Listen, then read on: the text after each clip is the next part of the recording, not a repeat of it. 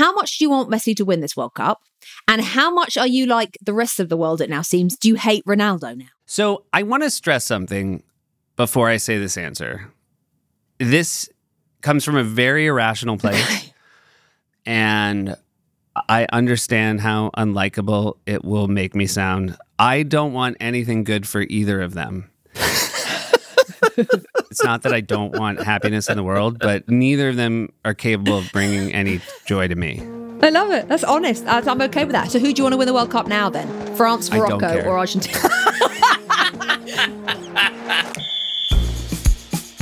From Apple News and Meadowlark Media, I'm Brendan Hunt. And I'm Rebecca Lowe, and this is After the Whistle.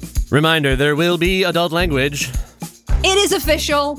Leo Messi is in the final of the World Cup. Immediate reactions are on the way. We'll also chat a little Gio Reyna, Gregg Berhalter controversy, and later we are joined by the one and only Seth Meyers. Do not miss out.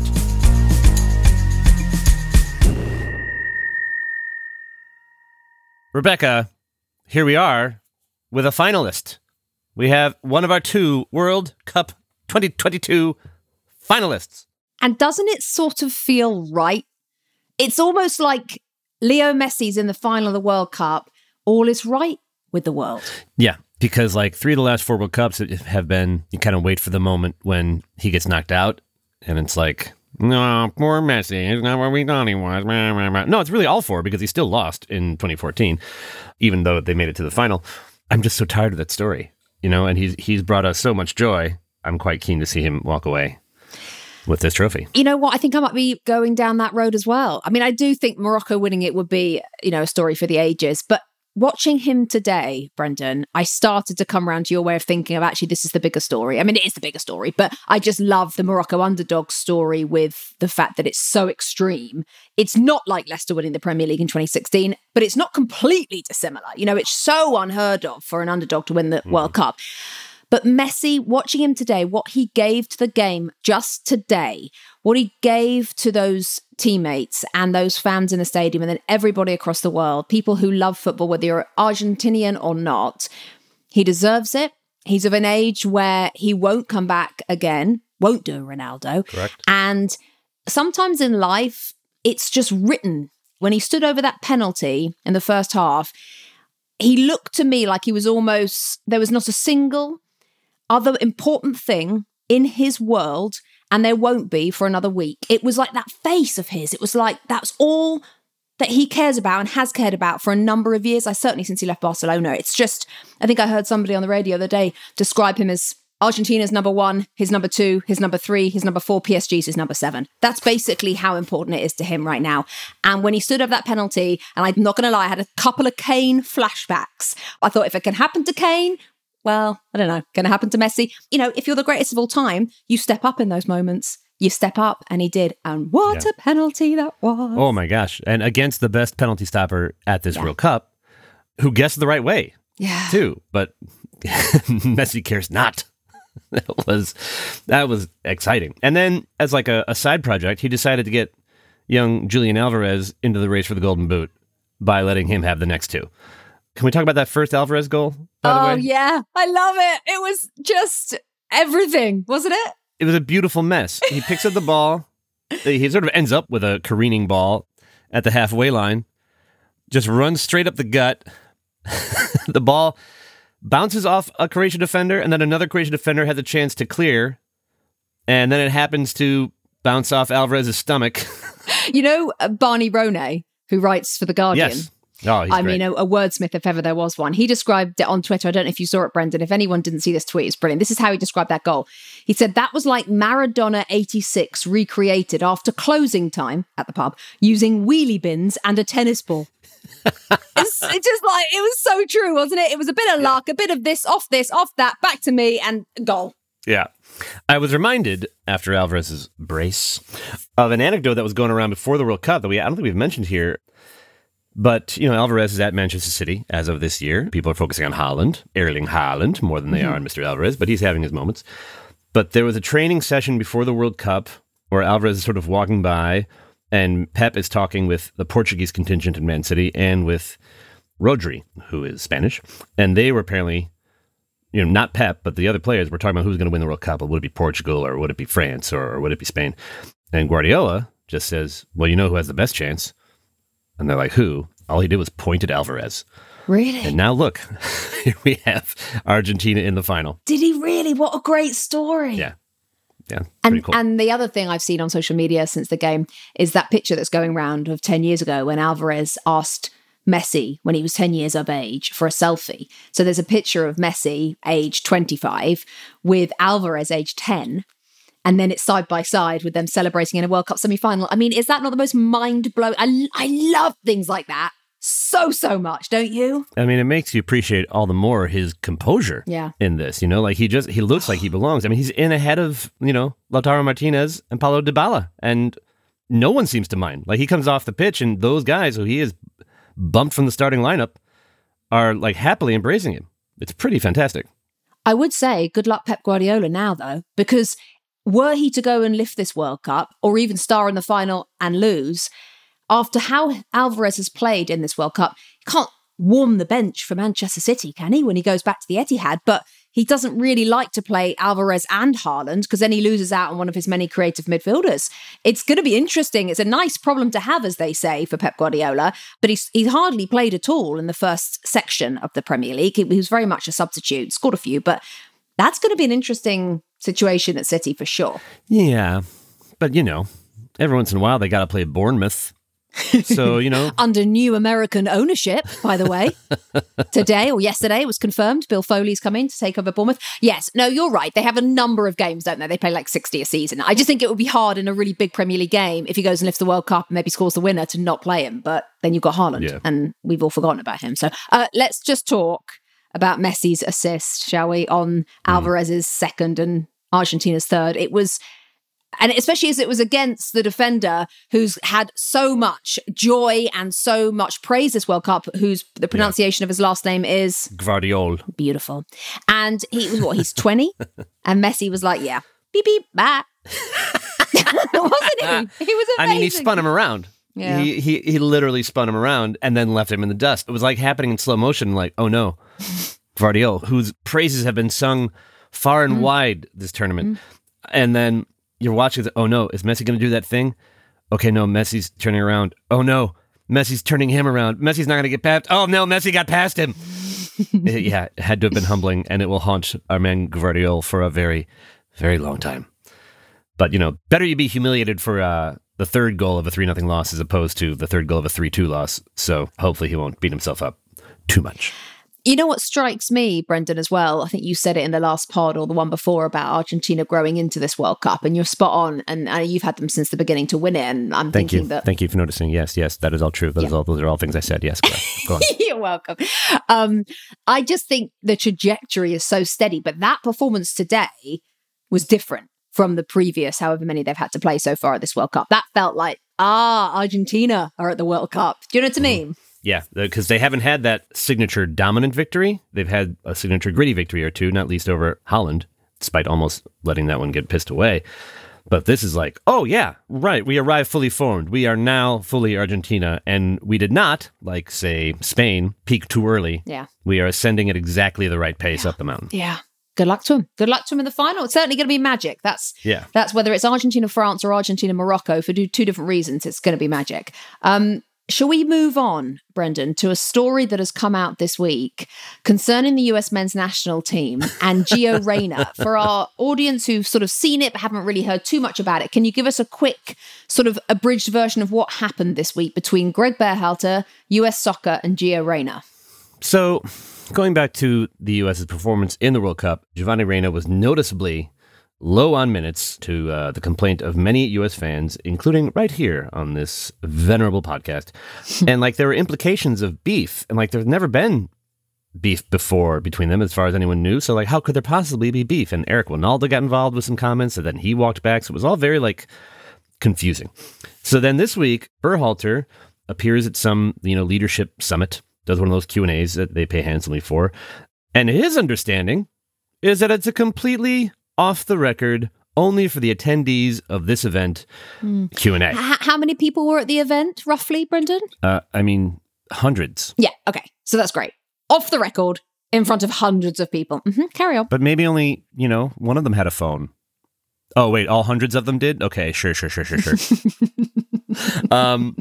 And it's a leadership conference. And so we're talking about like challenging moments in leadership. And he refers to a player at this World Cup with whom there was a problem, that this player in the pre-World Cup friendlies that they had, behind closed doors, this player was so clearly and conspicuously giving a horrible lack of effort that they almost sent this player home. That it even got to the point where like other players were noticing this player may or may not have had like on-pitch scuffles during training with teammates, which is less of a concern because that happens all the time still. And the player apologized to the team. Berhalter went on to add, but we told this player, if you're going to apologize, you can't just say, I'm sorry. You got to explain why you're doing it. Like, it has to be a real apology. And reminder, Reyna is 20 years old at this point? And, Berhalter was, framing it as like hey, leadership won out. We did good.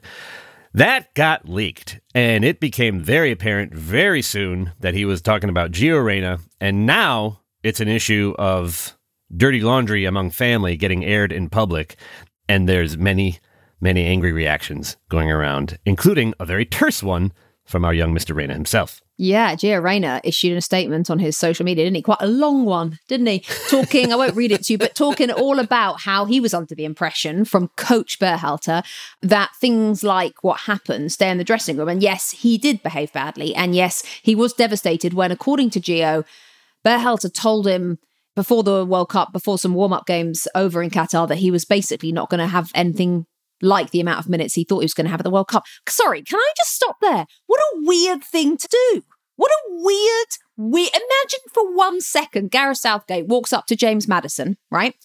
And by the way, this isn't a great comparison because Reyna was always going to get more minutes than Maddison. But imagine if he did, right? Go up to Maddison and say, James, thanks for coming. It's really great to have you as part of the team. Brilliant. Just so you know, not actually going to get on at all. Probably maybe like a minute, maybe two. I mean, who knows? But thanks for coming anyway. Brilliant. All right, now can you go out and play in this friendly?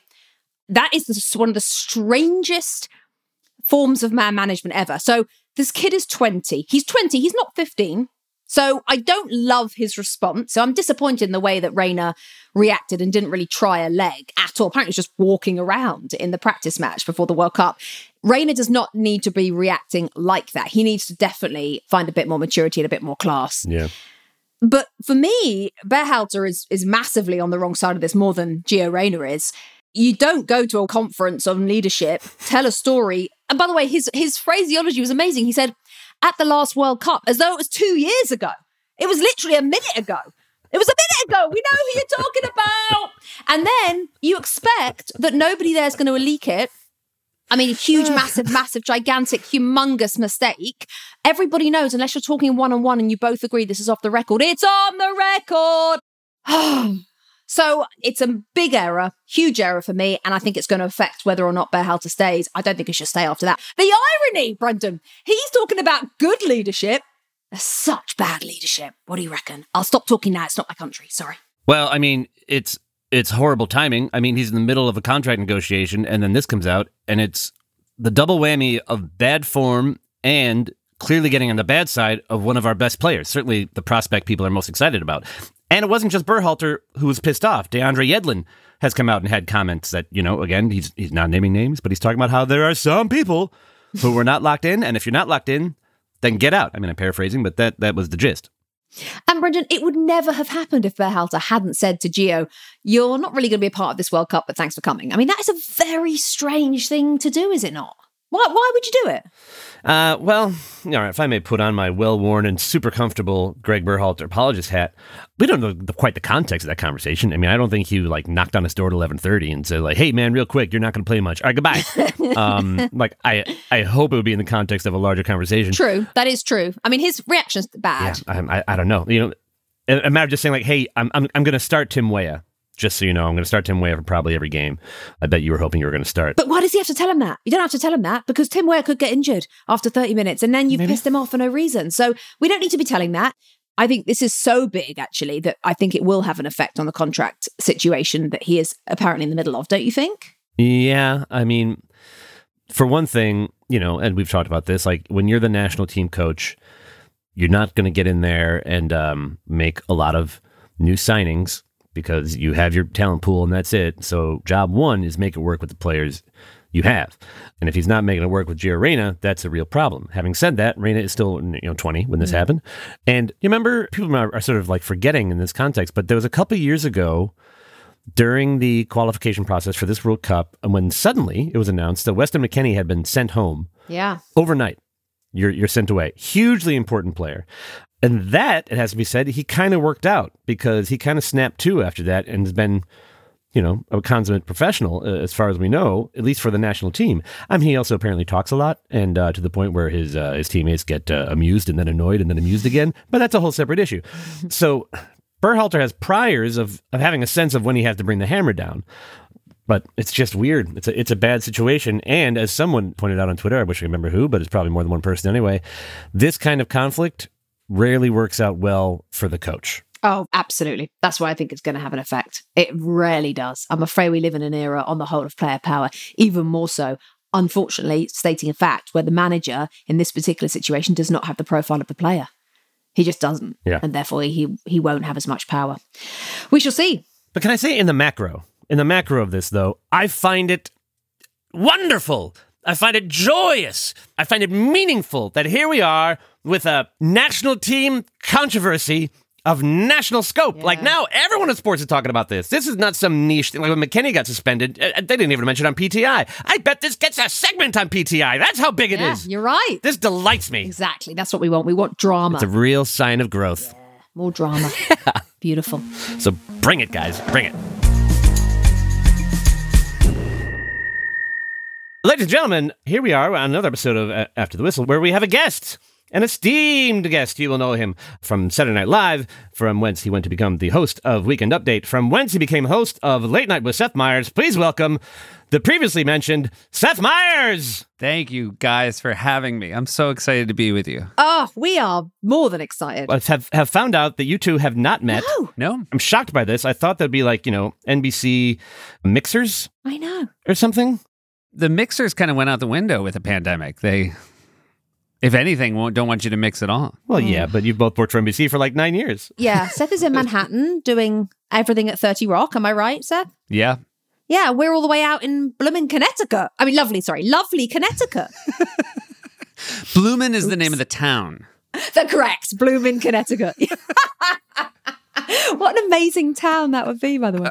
Well, Seth, besides your esteemed credits and your known track record for entertaining America, you are also pretty damn big soccer fan, and a big reason about how I became a soccer fan. Now, you even, if I remember correctly, you were attending matches as far back as the 94 World Cup? 94 World Cup, I went with our friend Pete Gross to a game in New York, I believe Italy, Bulgaria, a pretty stale game that was won by a Baggio goal, or maybe not. Somebody else, I should have Googled it. But the fact is, I did not catch soccer fever that day. It was the 94 American World Cup. I'm sure there were a lot of people there who were big fans, but I don't think it had fully caught on in the States the way that I'm hoping the next World Cup here will. So it wasn't until I moved to Amsterdam, where Brendan and I met, that I became a soccer fan. And so Brendan talks of the time there and how he kind of got sucked in really by the culture. And it'd be interesting to know whether or not that was the Netherlands or whether that would have been any European country, because we're all so crazy about football. But it was the Netherlands. So are you therefore, for anyone who doesn't know, a Netherlands fan because, like Brendan, of your love for that country having lived there? Yes, I am a massive Netherlands fan. I think the love affair began, I watched on a very tiny television, the Argentina Holland game in the 98 World Cup with the famous Bergkamp goal. And the thing that it had that the 94 World Cup certainly didn't have is the whole city. You just walked outside and no one you passed hadn't seen it. And the whole city turned orange and everybody was so excited. And not that they needed any reason to drink more, but I felt like they drank a little bit more. It felt like a 2-week-long party. And yeah, I was just all in. Plus, that was a very lovable Dutch team. And, at the time, I did not have my Boston Red Sox scratch itched. And I liked that the Dutch felt very much like the Boston Red Sox, right? They were the best team that hadn't won it. And they'd had these sort of heartbreaking endings. So I felt like real sort of common cause with the Dutch fans about their team. And I like getting on board. That was a great Dutch team with Dennis Bergkamp and Mark Overmars and Edgar Davids and Patrick Kluivert and Edward van der Sar. Jaap Stam. I remember once Jaap Stam getting his face stitched, like a cut on his eye stitched, and he looked the way I do when a monologue joke goes slightly bad. Just barely raising the other eyebrow. I remember this exactly as well. We watched that game together. That was the first game of Euro 2000, which Holland won 1-0 on a late Frank de Boer penalty. But yeah, Jaap Stam gets hurt at one point, and just by either sheer luck of his positioning or by excellent directing, he's getting his eye stitched, but he's looking basically directly into the camera that must be all the way across the stadium, and he's not blinking as this needle goes in and out of his eyebrow. It was incredible. It's unforgettable. Jaap Stam also sounds like slang for a man who can't feel pain. Those guys are real Jaap Stam. Yeah. But I should note, I'm glad you brought up the 2000 Euro Cup, because that is one of the best summers of my life. And I recently made a list of the most painful Dutch losses since my entry in 1998. And number one, Brendan, was us watching that Italy loss together in your weird apartment. Have you talked about your weird apartment? No. I've alluded to it. I don't feel like if you've alluded to it, you haven't done it justice, because it deserves its own breakout podcast. Well, I'd love to hear someone else's description of it, frankly. So fire away. All right. Brendan lived with 15 Dutch guys above a McDonald's. And during the Euro Cup, they cleared out their living room and built bleachers around a television. So it was like you were sitting in the stands watching a game. And I sat with these 15 Jaap Stams as we watched. They actually were not Jaap Stams, because everyone acutely felt the pain of a game where we missed 2 penalties in regular time and then lost on penalty kicks. And I believe, there was a red card. Italy played with 10 men for like 60 minutes. From like the half-hour mark or something. It was a staggeringly bad loss. And that was the other thing about being in Holland for those games, is when they lost, the speed at which the orange left the city. It was, like by the time you walked out of that, what should have been condemned apartment that Brendan lived in with 15 guys, like the whole street, there was no orange to be seen. So, Seth, I was going to ask, so obviously one of the many things we've talked about over the last few weeks, Seth, has been Messi and it's been Ronaldo. So I'm kind of interested in where you come at this debate. How much do you want Messi to win this World Cup? And how much are you like the rest of the world, it now seems? Do you hate Ronaldo now? So I want to stress something before I say this answer. This comes from a very irrational place, and I understand how unlikable it will make me sound. I don't want anything good for either of them. They have brought me nothing but sadness. I'm pretty sure Ronaldo's eliminated Holland twice from major tournaments, and Messi has done the same. And so, at least, I wish them the best. I hope that they make their fans and supporters happy. It's not that I don't want happiness in the world, but neither of them are capable of bringing any joy to me. Yeah. I love it. That's honest. I'm okay with that. So who do you want to win the World Cup now then? France, Morocco, or Argentina? Fair enough. I don't really either. You know what was the most wonderful thing that happened? I'm pretty sure Louis van Gaal gave the answer that I want to give. I don't care, and I'm not going to watch. I love Here's the thing. You guys, right? Football is your life, and you're both very good at it. It is still just a thing. I have 3 kids and a job. I cannot be a fan of a sport. I can only be a fan of teams, right? Once my teams are out, I have to use that time to be a better father, a better husband, and a better talk show host. And so, again... God, what happened to you? I don't want anybody to listen to this and think, you know what, that's right, I shouldn't watch the World Cup final. I'm just saying, I'm not going to be there with you. Okay. But there is a team that you love that you can't just forget about until May of every year. And that is West Ham United, because that is your Premier League team. So talk me through, was it the kit? Was it the claret and blue? Because you love your orange. This is a great question. I think at the time there were no orange teams in the Premier League, but And still I are. was doing a show in London at the Soho Theatre with my comedy partner, Jill Benjamin. And this is 99, I think, maybe 2000. I wanted to go see a Premier League game. Went to the ticket agents, the 3 teams that were in town, Arsenal, Charlton Athletic, West Ham. I thought this is my one chance to go to East London. And look, I've been loyal. I've stuck with them. Don't get me wrong. Since it was basically a coin flip, do I wish I'd picked Arsenal? You know, if I could go back in time. I don't know why I didn't. I really liked Fever Pitch. It seemed like a very natural, certainly when you were talking about who's the closest to the Red Sox, I think at the time Arsenal was, right? I mean, when they remade that book as an American movie, they made it the Red Sox. But I went out there and had a lovely time. A miserable rainy game against Newcastle, 1-0. Ate a meat pie that I'm just getting over.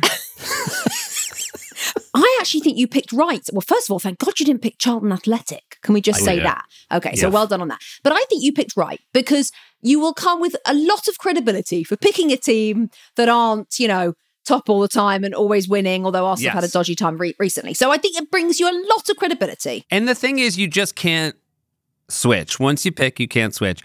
Speaking of Charlton Athletic, now I was a big Paolo Di Canio fan. Not of his soccer, just of his political fascism after the fact. But at the time, I don't even know if I'm right about that. I know there's some dodgy. There's some dodgy stuff. But I love Paolo Di Canio. And Brendan, do you remember you got me a Paolo Di Canio jersey? And do you remember the terrible error you made? Yeah, and I wish I could say it was an accident. It was actually a horrible misjudgment. Go on. He got me a Charlton Athletic Paolo Di Canio jersey. Now, Di Canio had transferred to Charlton by that point. It wasn't just... Now everybody's got your back. An unwearable gift. Oh, my God. Where is that shirt? I want to know. I actually might not know either.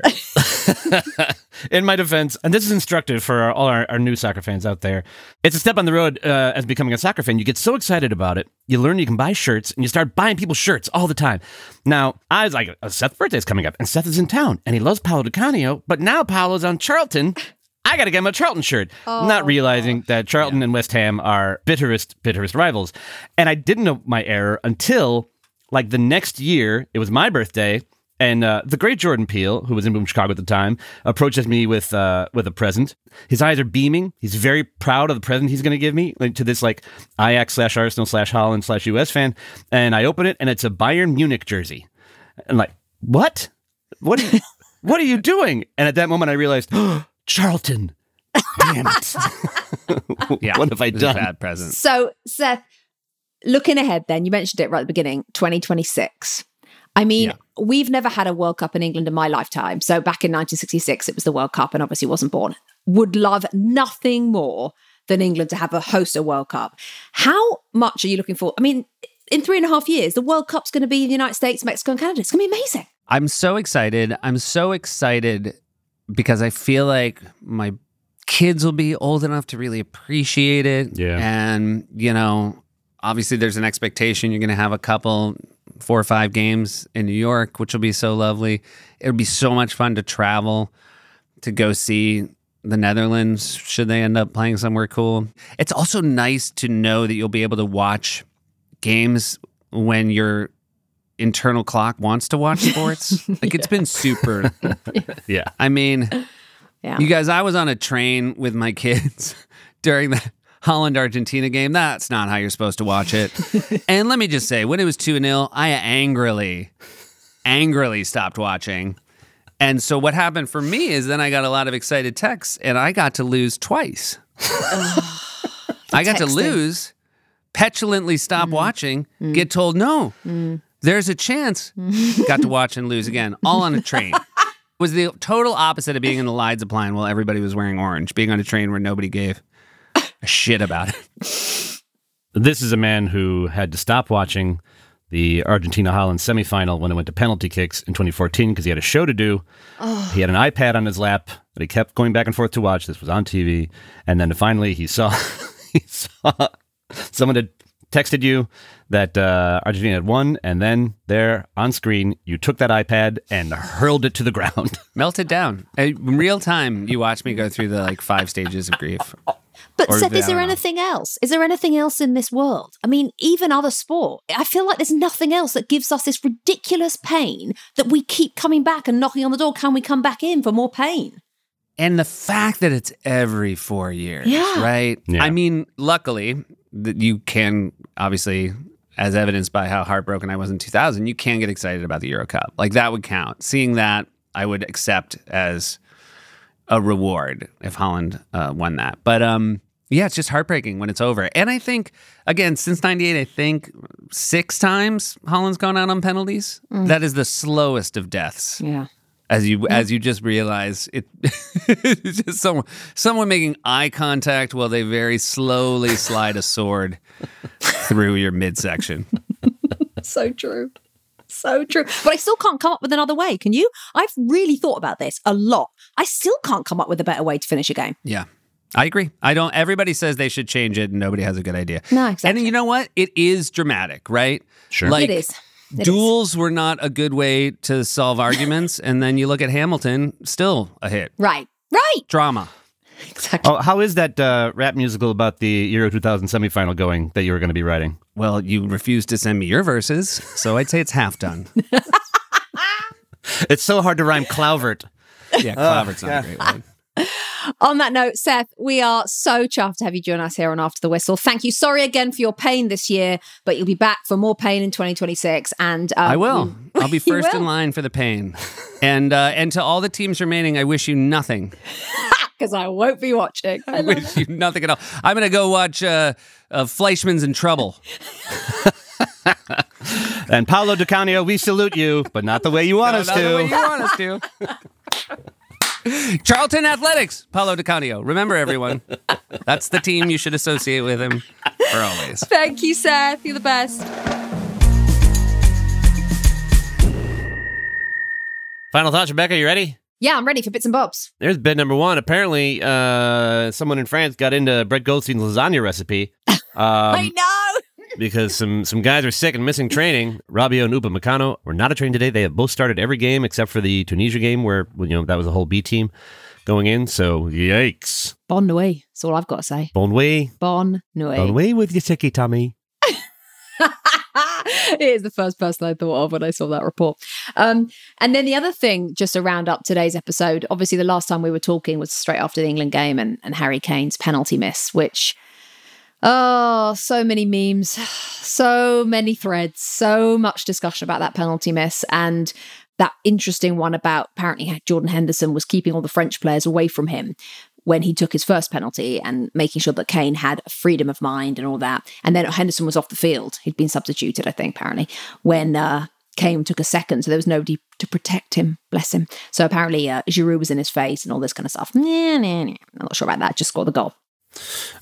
We have another bit and bob here, and this is just horrible. Of course, one of the most striking memories we're going to have this World Cup is the Iranian national football team not singing their national anthem as a protest for what was going on back at home. Now, they were not the only footballers in Iran who were joining protests, and today we learned that one of those, a 26-year-old league footballer named Amir Nasser Azadani, according to reports, has been sentenced to death. Now, he's one of several who have been sentenced to death, and today apparently an Iranian wrestler was been arrested. But just to show again the incredible danger, and bravery of these footballers for doing what they did, with the eyes of the world on them, and it's admirable and terrifying.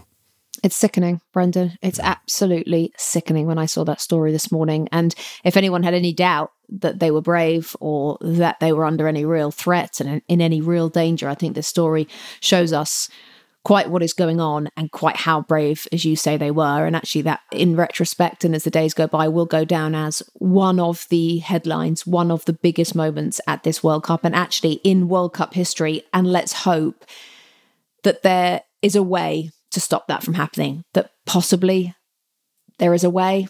I don't know enough about, world politics to know how on earth that could be, but let's hope, because it's horrific. Well, as Roger Bennett likes to say, courage.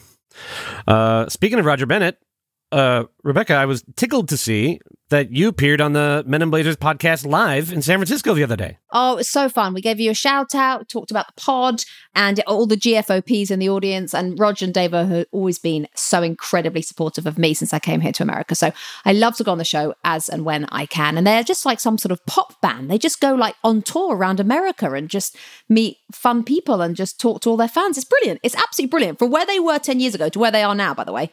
Incredible growth. Yeah. And I guess just the night before that, they did a show here in Los Angeles. Yeah. Not invited? I was not invited. But I'm glad you were. When I say fun people, I said, yeah, fun people they talk to on Yeah, no, they sound fun. It sounds like everyone with them is having a really great time. Anyway. Okay. If you are loving the show, subscribe on Apple Podcasts and be sure to rate and review us, please. It really helps other people find the show. We've only got 3 episodes to go. And for round-the-clock World Cup news plus scores and standings, follow along on the Apple News app in My Sports where available. And we are going to be back with more World Cup coverage right here in your podcast feed tomorrow with France versus Morocco. A reminder, we want you guys to ask us questions. Now, to submit, you simply record your question via voice memo on your phone and email it to ATW, that's after the whistle, but just the initials, at meadowlark-media.com. That's the word meadow, immediately followed by the word lark, followed by just a dash, not the word dash, followed by the word media, not actual media, .com. ATW at meadowlark-media.com. We'll select a few and we will answer them on our penultimate show that's fancy for next to last on December 17th. Please keep the questions to 30 seconds or less and focus them on football. And they are coming in thick and fast, by the way, Brandon. Oh. So get some more in and we'll pick the best ones.